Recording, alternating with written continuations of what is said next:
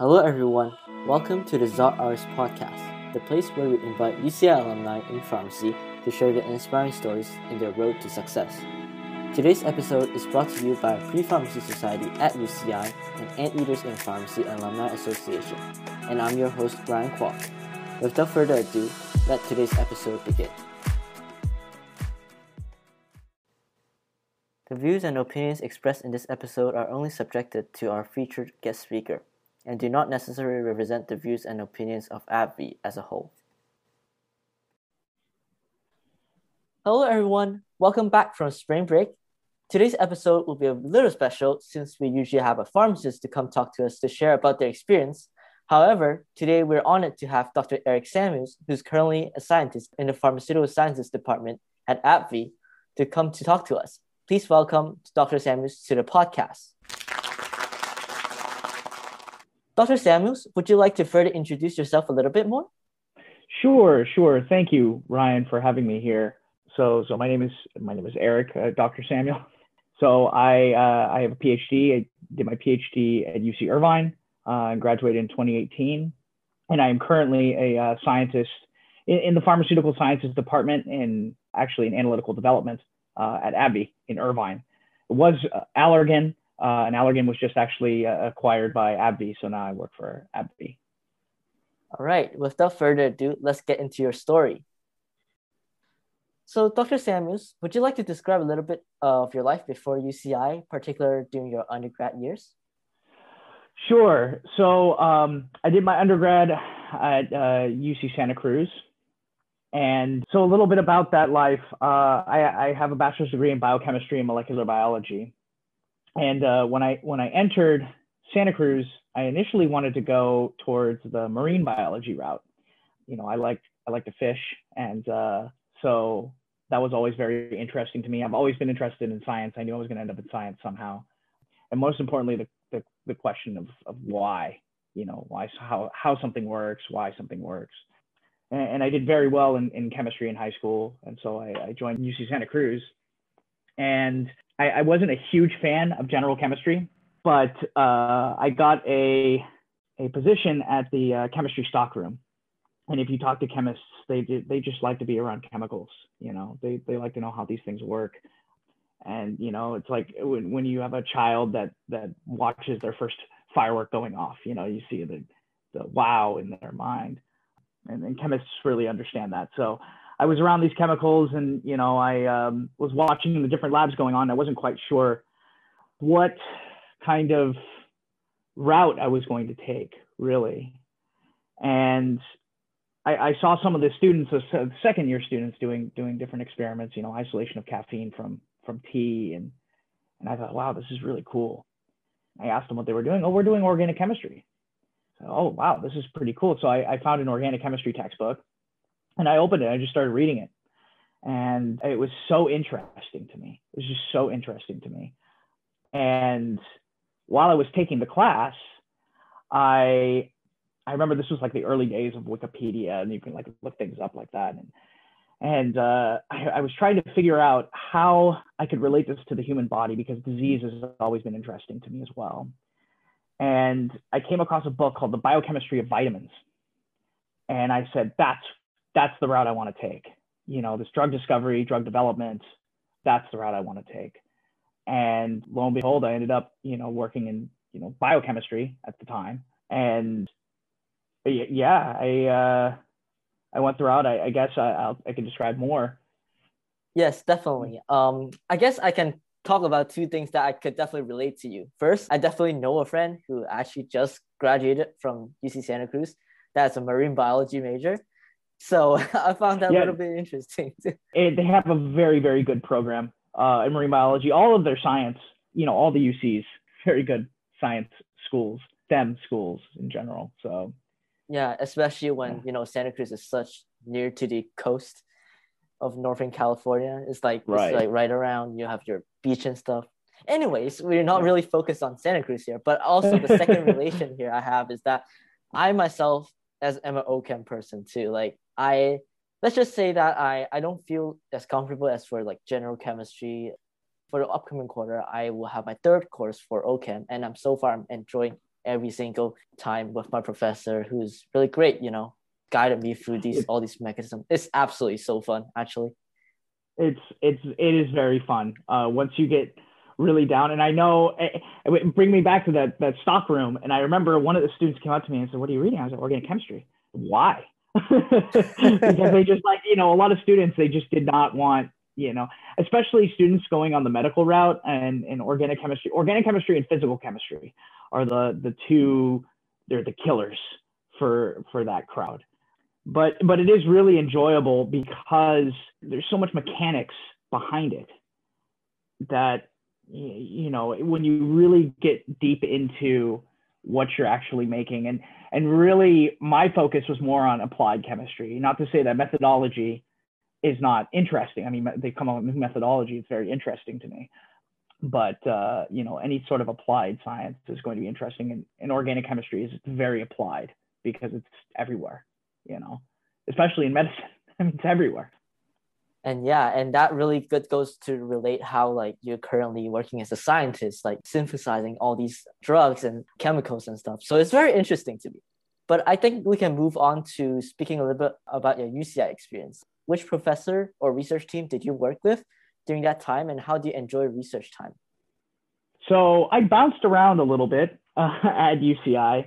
So I entered UCI after my master's. I went and got a master's in biotechnology, very industrial focus, but I was more on the research side. I always wanted to go towards the research side, and I knew I wanted to end up in a PhD program. And so I bounced around a little bit, and I ended up in the lab of Dr. Tom Poulos, who is absolutely phenomenal professor and a fantastic mentor. But in his lab, he has a scientist there. She's really like a research fellow. She has her own grants. It's kind of like a lab within a lab. And so I ended up working with her. Her name is Irina Severikova. And so I really enjoyed graduate school. I'm kind of, I think there's a lot of people that do, but there are a lot of people that don't. It's not like law school where it's like, if you aren't having a good time, or if you are having a good time, you're not in law school kind of thing. Graduate school, I got to really, really explore. And there are parts of it that I really do miss, especially being an industrial scientist. I get a lot of freedom now as an industrial scientist, but academia has a level of freedom where you can just really explore. You want to do basic research, do basic research. You want to discover drugs. As long as you can get grant money, that's really where it's at. So I worked with Tom. Tom was really my advisor. And then I worked with Irina, who kind of guided me, but she was the biochemist and I was a medicinal chemist. And so we were doing rational drug design. And so that was always something that I wanted to do. And at the time, it got me exposed to a lot of things before entering industry in the drug development world, which is very different than the drug discovery world. Oh, so you talk about your time, drug design. Do you have any particular example of that you would like to share with us? Sure. So what we worked on, I worked on a number of projects. In another lab, I worked on H. pylori, high throughput screening. I developed an assay to screen about 200,000 compounds against this one target. And that was before I joined Tom's lab. Tom, his lab, he works on heme proteins, so that bind iron. And he's very famous in that respect with heme proteins and X-ray crystallography. So they're all biochemists. I came in there and essentially built a chemistry lab within the biochemistry lab. And so Irina is working on cytochrome P450, the 3A4 variant. So I don't know if you've taken Dr. Jafari's class, or Dr. Jafari. I know who she is, but I haven't taken her class. Yeah, yet. so Yes. In pharmacology, she'll talk a little bit about 3A4. 3A4 is very important in medicine. It's an enzyme that is in your liver, and it is responsible for metabolizing about more than 50% of xenobiotics, so drugs, toxins. So it oxidizes these things so they can be excreted from your body. So this is not something that you would normally want to inhibit. And in Dr. Jafari's class, she talks about grapefruit juice. And that's the reason why, they say don't drink grapefruit juice on certain drugs, because you'll stop the metabolism of those drugs, and then it'll increase the blood concentration of those drugs. And so that can cause some unwanted side effects. So normally you don't want to inhibit these enzymes. But if you carefully control that inhibition, you can increase the blood concentration of certain drugs that would otherwise be rapidly metabolized. So that's actually, that concept is called pharmacoenhancement. And there are two drugs right now on the market. One is by AbbVie. It's a drug called ritonavir. And there's one called cobicistat, which is a Gilead drug. And ritonavir was actually developed as a HIV drug. And they found that it really selectively inhibited 3A4. And so it increased essentially the potency of other drugs that you put in combination with it. So we really took a look. So what Irina was doing, before I joined was taking a look at ritonavir and getting crystal structures and doing all the work. She was able to solve crystal structures that these industrial scientists weren't able to solve. And so I came in and she said, here's what we have so far. We want to build a pharmacophore, which is essentially a pharmacophore. If you can think of it as kind of like a puzzle, and you're trying to put all these pieces together, essentially building the ideal drug or the ideal inhibitor. Can't really call it a drug yet because it hasn't gone through development, but the ideal inhibitor. And so, I came in and I said, what if we put something here? Let's, you've got a serine right here on this enzyme. We got to have an oxygen that can really interact with that serine right there. And so you start building more and more on this pharmacophore. And we came out with several compounds that are very, very potent inhibitors. More potent, I think about like 5 times as potent as ritonavir. Don't quote me on that, but I don't know exactly. I can't remember exactly how the numbers versus ritonavir, but I remember that they were in the sub-nanomolar range of inhibitory. The KD was really low. Dissociation constant. So yeah, those inhibitors, we built so many of them. We're still writing papers. Irina still comes to me and we're writing papers. I write the chemistry section, and yeah, it was a lot of fun to really, explore this. Yeah, just by hearing it, I'm like immediately interested in it. And thank you for like explaining all these terms for our audience who may not be as familiar. It really shows the importance, I think, in, drug design. And I think it also represents like, your passion about doing all these things, using science to help people in a way where it's certainly very inspiring to me, I think. Thank you. Thank you. Yes. Yeah. So I would make these inhibitors, and Irina, being expert crystallographer, she would get these crystal structures. And so we would just churn out data of new inhibitors bound there. And, it was a lot of fun. I guess when things go right, it's a lot of fun. I mean, a lot of times things go wrong. And actually but I like being on projects where there's a lot of troubleshooting involved, because then it's a lot of fun, I mean, as a scientist, that's if everything is going right, that makes for an easy project. But, I really like to use my mind and figure out what's going on. At least in my current position, that's where I see it. Right. Okay. I think we can move on to your transition into industry. And what are some experiences during your USC Allergan fellowship that were essential to your development as a scientist? Yeah. So I joined the USC Allergan fellowship in small molecule product development. So there's drug discovery, and then there's drug development, which is actually taking the drug through clinical trials out of discovery and through preclinical. And then by the time that the drugs really get to us, it's like phase 1 all the way to commercial. And these things that they don't really teach you in graduate school. The industrial way of thinking is very different than the academic way of thinking, as far as what are your goals. Your goals as a professor or as a graduate student. I mean, you got to publish papers, you got to get grants. My goals right now are to meet deliverables, to make sure that the project is running smoothly, to stay on budget, we're trying to bring a product onto the market. It's very different than the academia. So this transition, or the fellowship, was super helpful with that, because, it really got me, accustomed to how to think like an industrial scientist. So I ended up joining the analytical sciences group because, all throughout, you ask any scientist, I mean, they're doing analytical chemistry or bioanalytical techniques. That's just part of what we do. And so I joined that group through the small molecule product development fellowship. And they kind of go back and forth between analytical and the formulation group, which is more on the chemical engineering side. And so, partway through my fellowship, I was like 3 or 4 months, maybe, yeah, it was about 4 months in. A scientist just so happened to be leaving the company. I looked at him and I said, I'm going to take your spot as a scientist. Yeah, basically what I said.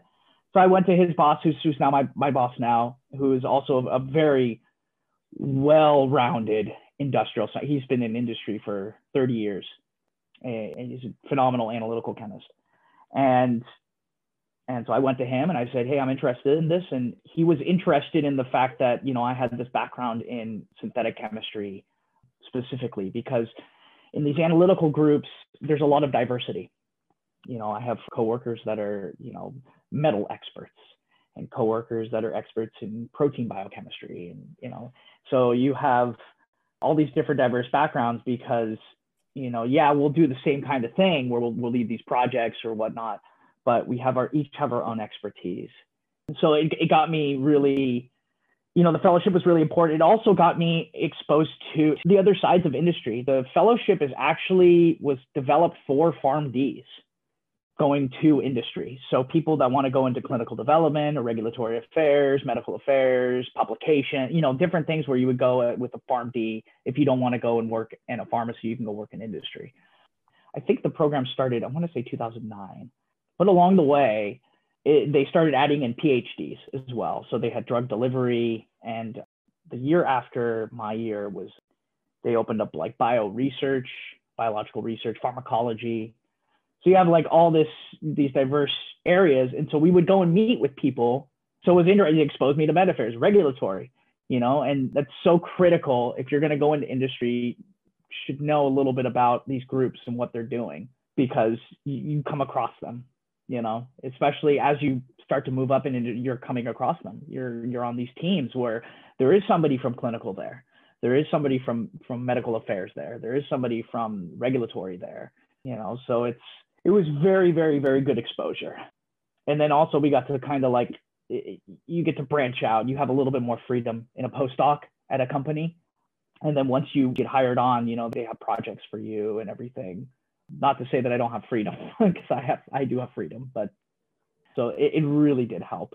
It really did help do that whole transition from academia to industry. So from what I heard from your experience, you talked about the transition from being academia to industry. I was wondering, because this is such a focus in general research, many of our audience, maybe mostly they are undergrads, where like they say like, oh, I wanted to do research, but I'm unsure about whether academia or industry. Would you like to describe what are some of the major differences? Sure. From a research standard, I guess it really depends on where in the industry you are going and where in academia you're also going. So it really comes to, and I gave a talk on this, the transitions not too long ago, about the transition from academia to industry, because they don't really talk about that a lot, especially for graduate students. And it's a sad fact, but it's a simple fact that the hardest thing to do is to grab that first position out of graduate school. And the main reason is that industrial scientists, they don't trust academic scientists, because the thinking is different, your goals are different, and the workflow. Like when I first joined, and I got trained on GMP, so which is good manufacturing practices, because all of our labs are GMP, which is a whole other level. It's not so much science as it is compliance. So it's a different mindset from the way I was trained in academia, which is, I'm thinking outside the box and everything. When you're doing GMP, it's a standardized process. So, things like that, things like budgeting and planning and, driving these projects and then managing these projects. It's a different mindset, but that's not to say that, one can't learn, of course. So academia is more, I wouldn't say it has a lot more freedom. I mean, it does, because you can, if you get a grant, you can kind of move from there, but it's just a little bit of a different outcome, because the simple fact is that you're not necessarily trying to get a product onto the market, so that plays a huge role in what your daily tasks are. especially if you're doing translational medicine and things like that, if you're working with the clinic and, you're trying to get something into phase 1 and, like when I did my master's, I did a fellowship at City of Hope, and there were a lot of professors there that would bring their research into the clinic. So, that is kind of trying to get something out there, right? But if you're doing like basic science, it's a little bit different. And they do basic science in industry too. They need to figure out how something works to bring it to market. So thank you for your answer for that. I'm sure that will benefit a lot of our audience who, maybe just interested in research, but, when they think about what they want to do and where they want to be in a research team, I think that's very important. So I think we can move on to what you're currently doing at AbbVie. I think it's probably pretty similar to what you have for fellowship, right? Correct me if I'm wrong. Yeah. So I'm still in the analytical sciences group. And in analytical, we were kind of like gatekeepers for these programs throughout trials. Even before then, you have an analytical person, throughout your entire, because things may be a little bit more compartmentalized in industry. It's not so much with us, if we are driving a project, we're project focused, we kind of, handle everything about that project. But there are other things that like, outsourcing kind of plays a part and, working with other groups and such. So what I do in analytical development is we do a lot of method development and method validation. And so essentially we write experiments to be able to test the drug substance and the drug product. And you want to make sure that you write these experiments so that they can end up, when it gets to the commercial stage, it has to end up at some QC lab. And so you want to make sure that you effectively write these experiments. And then you got to do method validation, which is the GMP aspect. Make sure your method works. That's a big role. Other roles would be like impurity analysis.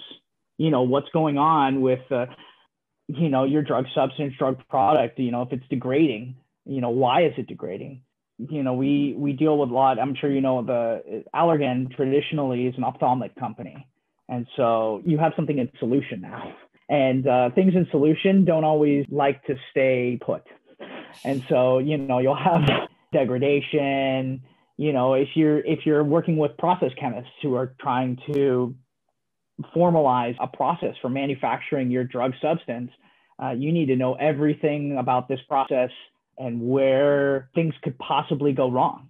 So if you have on your third step right before your final, if you have in like one, I was just discussing this, if you have, one of your steps, you use a palladium catalyst, for example, palladium on carbon, you're doing hydrogenation and such. So now we got to worry about, is there residual palladium in the drug substance? And there was something that the FDA came out with recently about nitrosamines. Nitrosamines naturally form, when you cook a sausage on the grill. But in a pharmaceutical product, we're extremely, extremely regulated. And there was actually, I can't remember which product was just pulled because they found nitrosamines in there. And it was like a very strange way that they got in there. It was a solvent that interacted with one of the excipients. I can't quite remember, but it was something like that. And, that's a huge deal. Extractables and leachables, which is things that people don't normally think about, like packaging. The glue on a label can leach through the packaging into your product. And so you got to see, like, what are these leachables and is that okay? Have they been seen before? Because sometimes it's just, they're there, they don't pose a risk. You'll work with tox, whether or not things pose a risk. So a lot of that. And then the main thing is stability. That's big role. So we run these long studies, 3-year studies, and you put your drug substance and your drug product into chambers, and you essentially, you expose them to different conditions, and then you see what's happening at each condition. And you do that with anything. You want to change the formulation, make sure it's still stable, because at the end of the day, you want to make sure it's stable. We're the group that says, like, you can keep this at room temperature for this amount. This is what the expiry should be based on what we've seen, our data, based on how much it degrades, what's going on with the degrades. Is that really a risk? So it's very cross-functional, very, very cross-functional. And that's the reason I really like it. Before I actually became more of a project lead, I never got exposed to that. And I remember the first time I was sitting in a meeting, this was before COVID. I was sitting in a meeting and I was looking around and I was like, wow, we have somebody here from regulatory, we have somebody here from process, we have somebody here from micro, we have somebody here from, it's like all these people working together on this team and all going back and forth with each other, and it's such a well-oiled machine. That's another huge difference between, academia is this teamwork that, all the way from phase one going up to commercial. It's like, as my boss says, with drug development, discovery, they have to make the child, right? And then our role is to bring the child through graduation. And so there's a lot of ups and downs throughout that process. And so it's very fun. And that's why I was saying, when the troubleshooting happens, that's when I can really use my background, because I have something that's really stable and it doesn't degrade and all this stuff. It makes a great product. But, from a scientist's perspective, I want things to go wrong. I want to see what's going on. You know what I mean? So not to say that I want things to go wrong, of course, but when things go wrong, it becomes fun. It's that troubleshooting, that why, what's going on here. So that's really my role, day to day kind of thing. A lot of documentation too. Lots of documentation. So as we approach to the end of the episode, do you have any advice for UCI students who want to get into research during or after undergraduate? Oh, that's a great question, Ryan. Number one is don't be shy. If you're interested in a specific research area or a professor, it does not hurt to ask. I mean, the worst thing that happens is they say, no, we don't have any. They like having undergrads because undergrads are, it's good around, it helps train graduate students. It helps train postdocs if they need, more teaching experience, and it just depends on the lab.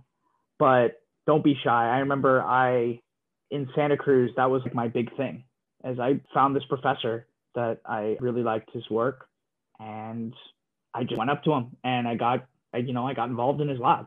I actually helped him move from one building to another, and that really kind of set the who's this undergrad who's helping me move from one building to the next. Yeah, don't be shy. And then for, the research side, this also applies really to graduate school. This applies a little bit more to graduate school, but, look for labs that are funded. It's not to say that you can't join a lab that's not. It's a big commitment to take on a graduate student. So try to find a lab that's funded, and, talk to the other graduate students, because you want to find out how the professor is, what kind of management style they have. They're micromanaging and all that stuff. But you don't really have to worry about that as an undergrad. You're going and just learning. So my biggest piece is just don't be shy.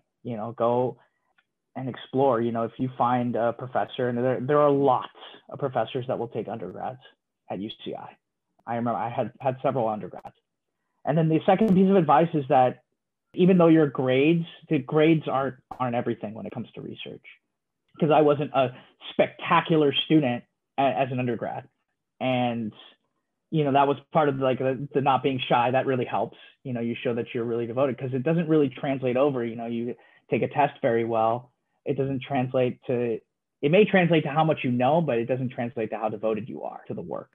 And so that's very important, I think, for me to say to some students, because I know that they may be like, well, my GPA is not fantastic, so no professor is going to take me. I don't think that's necessarily the case. I took a student knowing that, she told me her GPA wasn't that great, but she would come to my office hours continuously, ask me questions and stuff like that. And I said, hey, do you like chemistry?